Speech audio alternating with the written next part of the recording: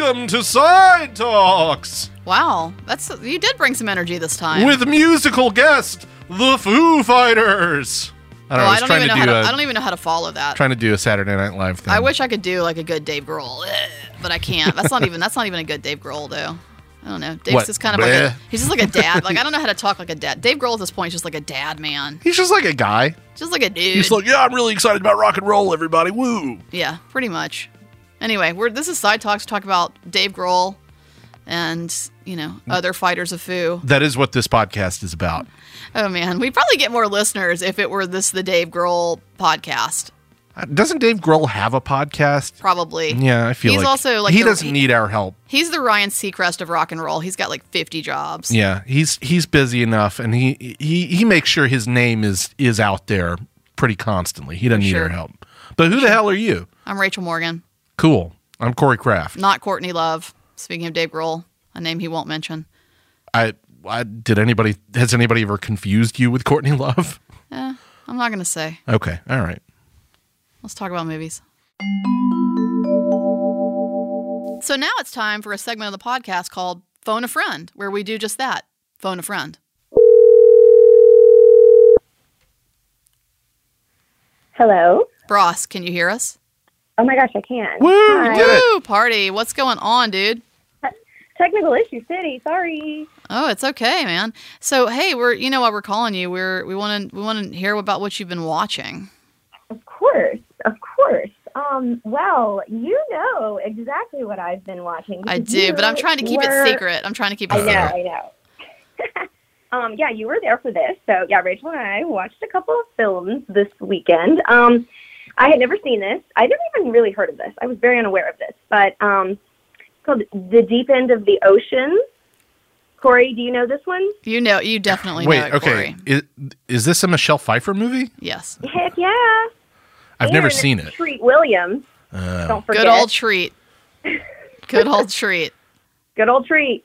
And then the shining star would be Whoopi. She's in it. Oh, weird. And do you want to let Corey know what Whoopi's name is in this? Yeah, because that was definitely in my notes. Okay, so Whoopi is a detective, and she even makes a comment at one point that she is a black female gay detective. So, cards are stacked against her. Things are, she's, it's a lot. Whoopi. And her name, in all seriousness, and they never address why this is her name, but her name in this movie is Candy Bliss. Okay. And Corey, I need you to know this is a melodrama. This is not a comedy. This is you heard the title. It's like letting you know it doesn't get any darker than this. It's the deep end of the fucking ocean. Oh my God. And we've got a detective. We've got Whoopi Goldberg playing a lesbian detective named Candy Bliss. Candy Bliss. Yep. Nobody raises an eyebrow at that. Okay. Candy Bliss. They're just like, oh, Candy. And CB, also, as I like to call her. Sure.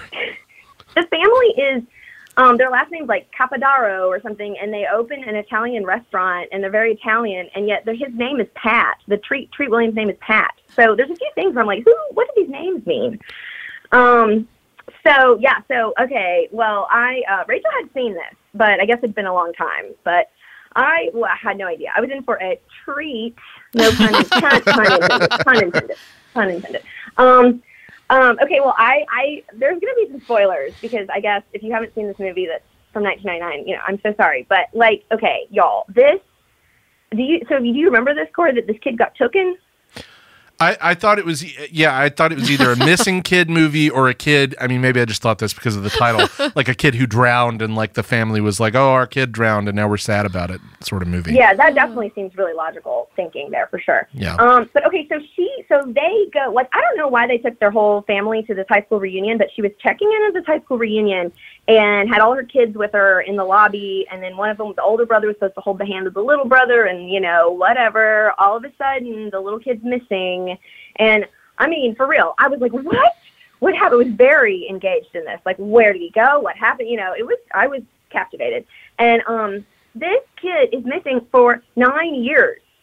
And then, spoiler alert, like I said, he randomly shows up. He happens to live 2 blocks away from them. They had moved at some point. And now he lives 2 blocks away from them, and he came by to mow their lawn, to ask about mowing their lawn, and Michelle Pfeiffer's like, oh, that's my baby. And she knew it was him, you know? And I guess the mother always knows. And so, so apparently the guy lives a couple blocks away, the sweet man named George, and his wife... He's Greek. ...came with this child, and, like, he just thought it was her kid, you know? But this woman... this woman went to high school with Michelle Pfeiffer, and they apparently knew her. And there's really not a lot of development for this woman, other than that she's kind of mean to them, and they didn't like her, and they sort of made a comment about her when they saw her in the lobby. Like, that's all we know. Turns out she stole this Michelle Pfeiffer's son in the lobby of this hotel for years, and then meets this man, marries him, this and that, and then she eventually kills herself. And then this sweet man has this dead lady's son and raises him as his own, and he's had him for years, and then all of a sudden he has to give them back to the family a couple blocks away. It was like, what? I kept feeling so bad for George. He's the name of the second father, I guess you could say. And, I mean, poor George. Like, wow, can you imagine? And so, I mean, there's just so much going on, and it was, yes, heavy drama, and there was a lot of brotherly basketball bonding. And a lot of Michelle Pfeiffer sleeping. I'd say a good 45 minutes of this is just her being depressed because the kid is gone, so she completely alienates the rest of the family and just sleeps a lot. Yeah.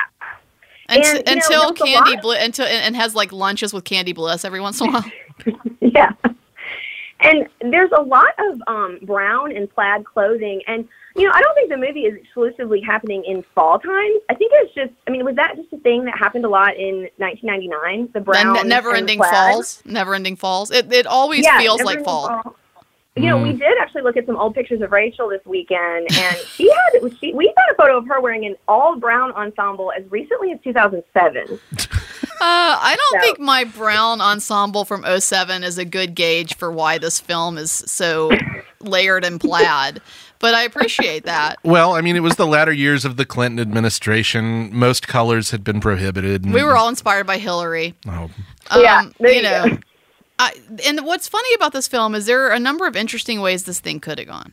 It really, truly, it's a melodrama. I appreciate that. This could have been a film in which the kid down the street shows up at the door and Michelle Pfeiffer thinks it's her kid because she's having some kind of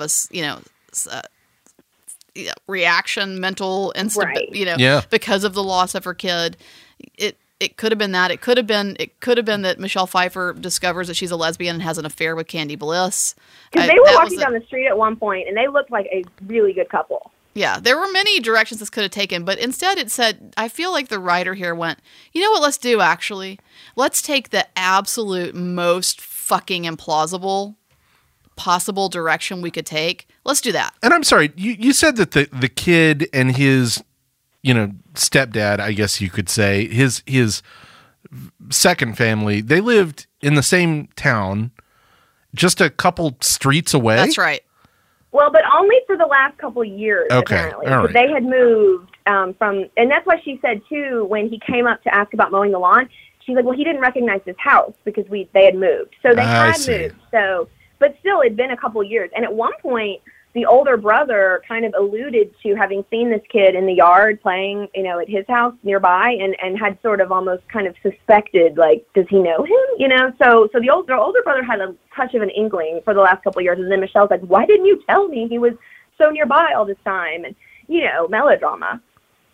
This is some wild shit. It is some wild shit. It is some absolutely wild shit. And also, this is the other thing, is to Lisa's point where she's like, I guess a mother knows.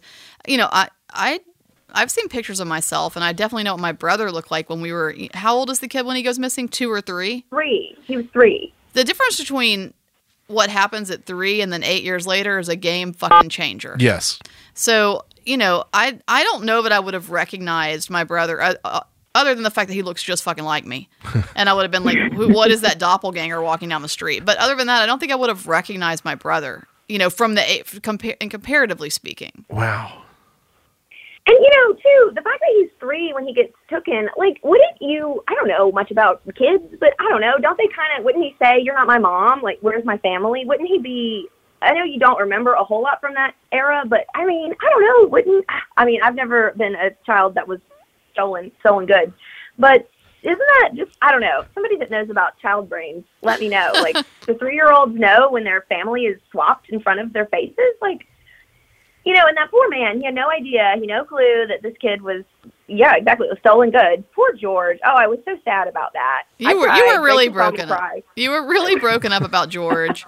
And, I mean, George is a sad sack, because here he is, he's his wife, who apparently he has a kid that he thinks is hers, right? And his wife kills herself.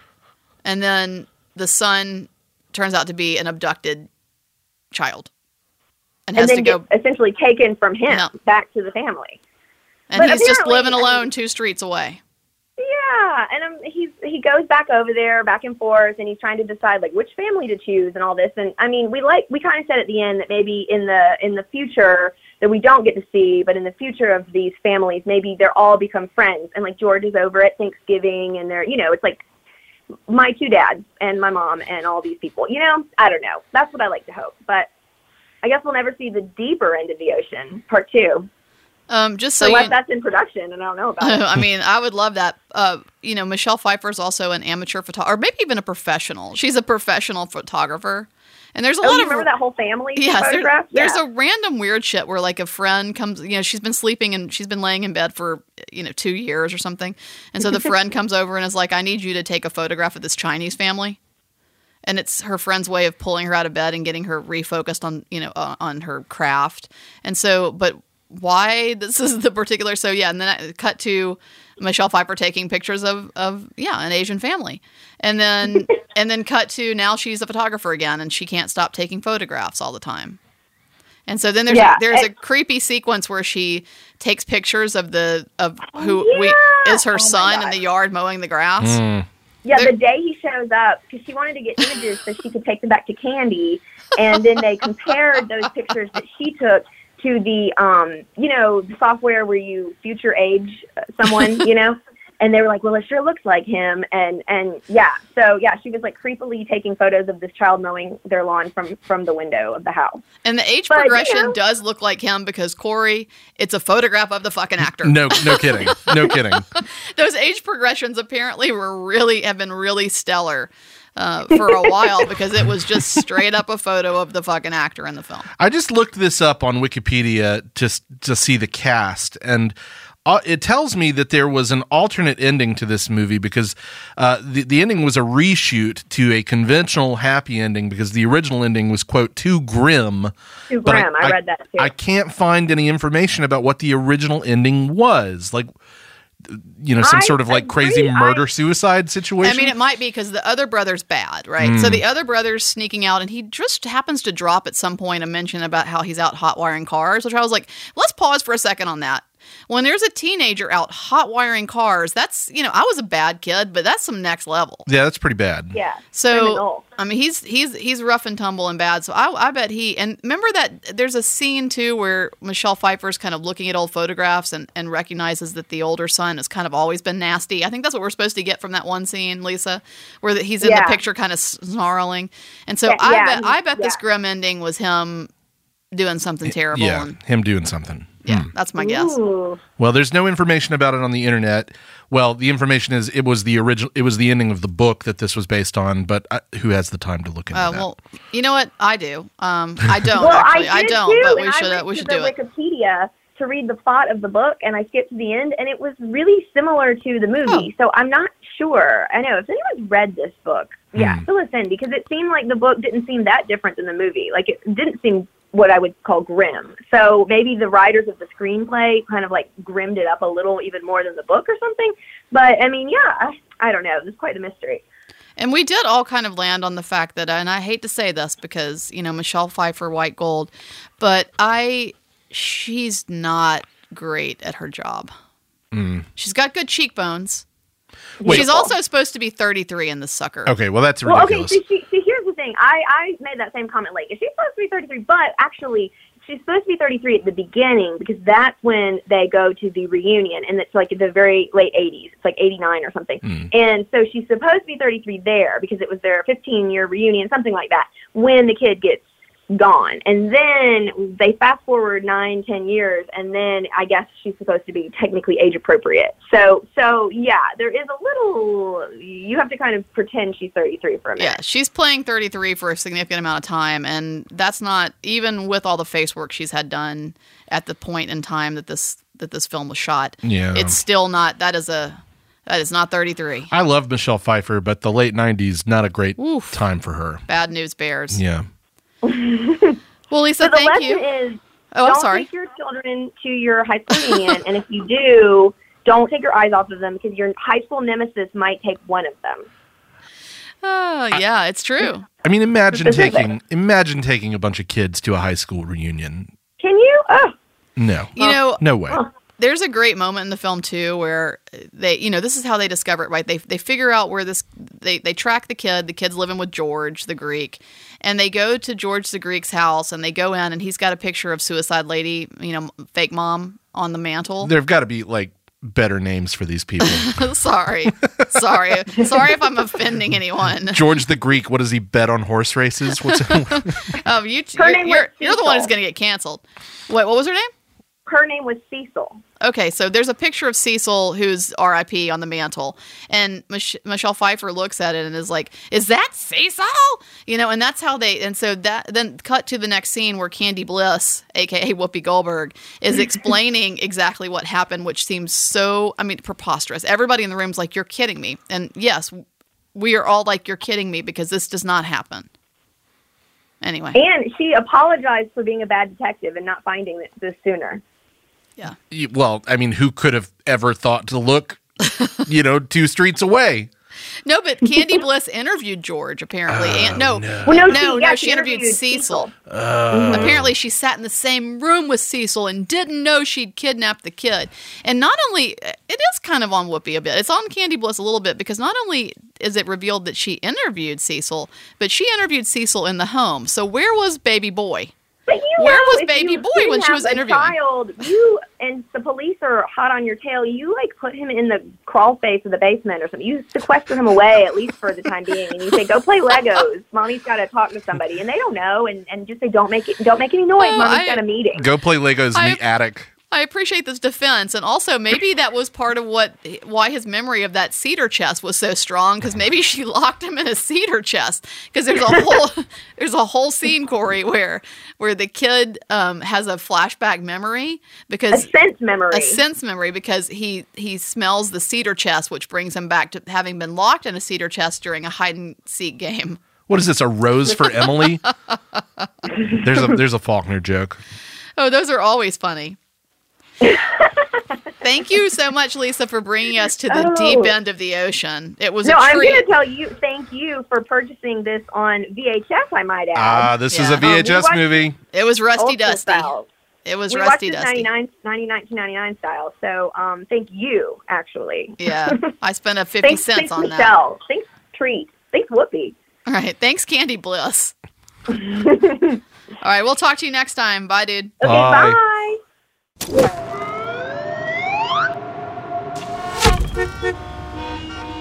All right, Corey, you know what time this is. I like to challenge you on shit. Yep. This is not what's the shit, but this is what's the city / pick a city. All right, you ready? Yep. I'm running my fingers across several cities, and I want you to tell me when to stop. Okay, come on. No whammies, no whammies, no whammies.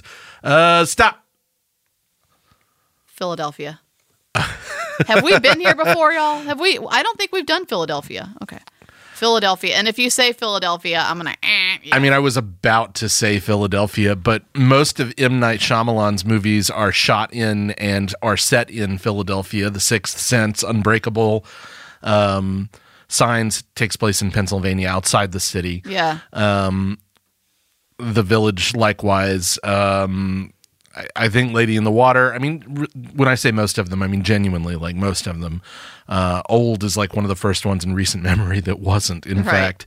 So, yeah, why don't we just go with The Sixth Sense just for the ease of it here. Is he from Philadelphia, He is. He's a hometown boy, and he is such a hometowner that he shoots most of his movies in the city so he can go home every night from the set, which is, honestly, if you can swing that, might as well, right? Might as well. Well, I'm sure there's a long list of other stuff, too. It seems like that's got to be a fairly film-centric city, I would imagine. Rocky? So, yeah, that's a good call. Yeah. One of the first uses of a Steadicam. Yeah. On those steps, and I have run those steps. Have you? No, I've never been to Philadelphia. Oh, well, there is a statue of Rocky right there by those steps, and it is. You're right. That's a famous, very very famous Philadelphia story there. Yeah. With a true independent film. Exactly. Via Sly Stallone. So really, really major phenomenon. Obviously, one that continues to this day. Yeah. Well, anyway, that's Pick a City. You got it. Good job. We'll maybe come back with some more details and maybe some more interesting films that we didn't think. There are a ton I'm of sure other there's things. A ton. So, yeah, good work.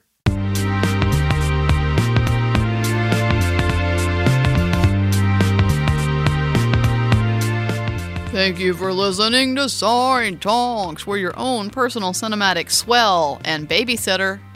Okay, I don't know what this is a reference to. This is a reference to Don't Tell Mom the Babysitter's Dead. Okay, yeah, a movie that I saw like 25 years ago maybe, and very rarely since. I saw parts of it at your place once because you had it on when I was over there one time. I forget the context, maybe some sidewalk meeting or party of some sort. I like to throw it on whenever I have the chance because I love this film, actually. Yeah. And, of course, Swell is played by Christina Applegate. The babysitter is played by, I don't know. Some lady. Some woman.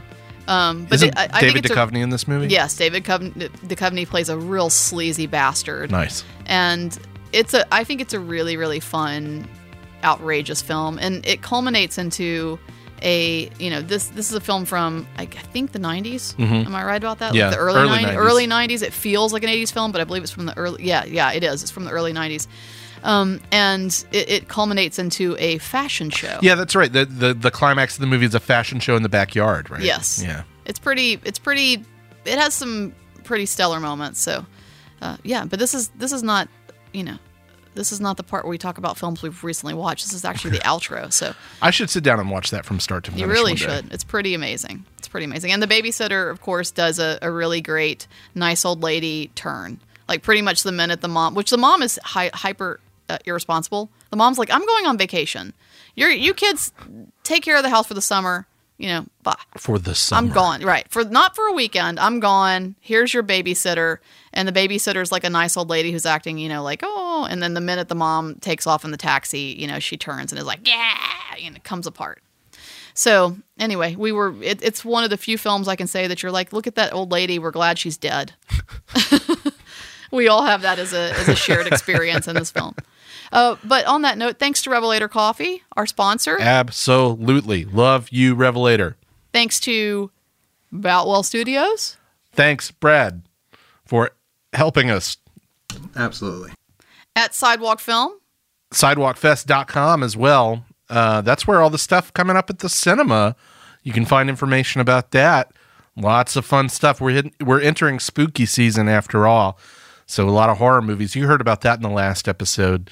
But we've got some real fun things on the horizon. Yep, get ready. And we're running Lamb for 2 weeks. Oh, and we're excited about that A24 title. What if there were a lamb? What if there were a lamb? What if it were your baby? Bye. Boutwell Studios Podcast Division. Your words, our expertise.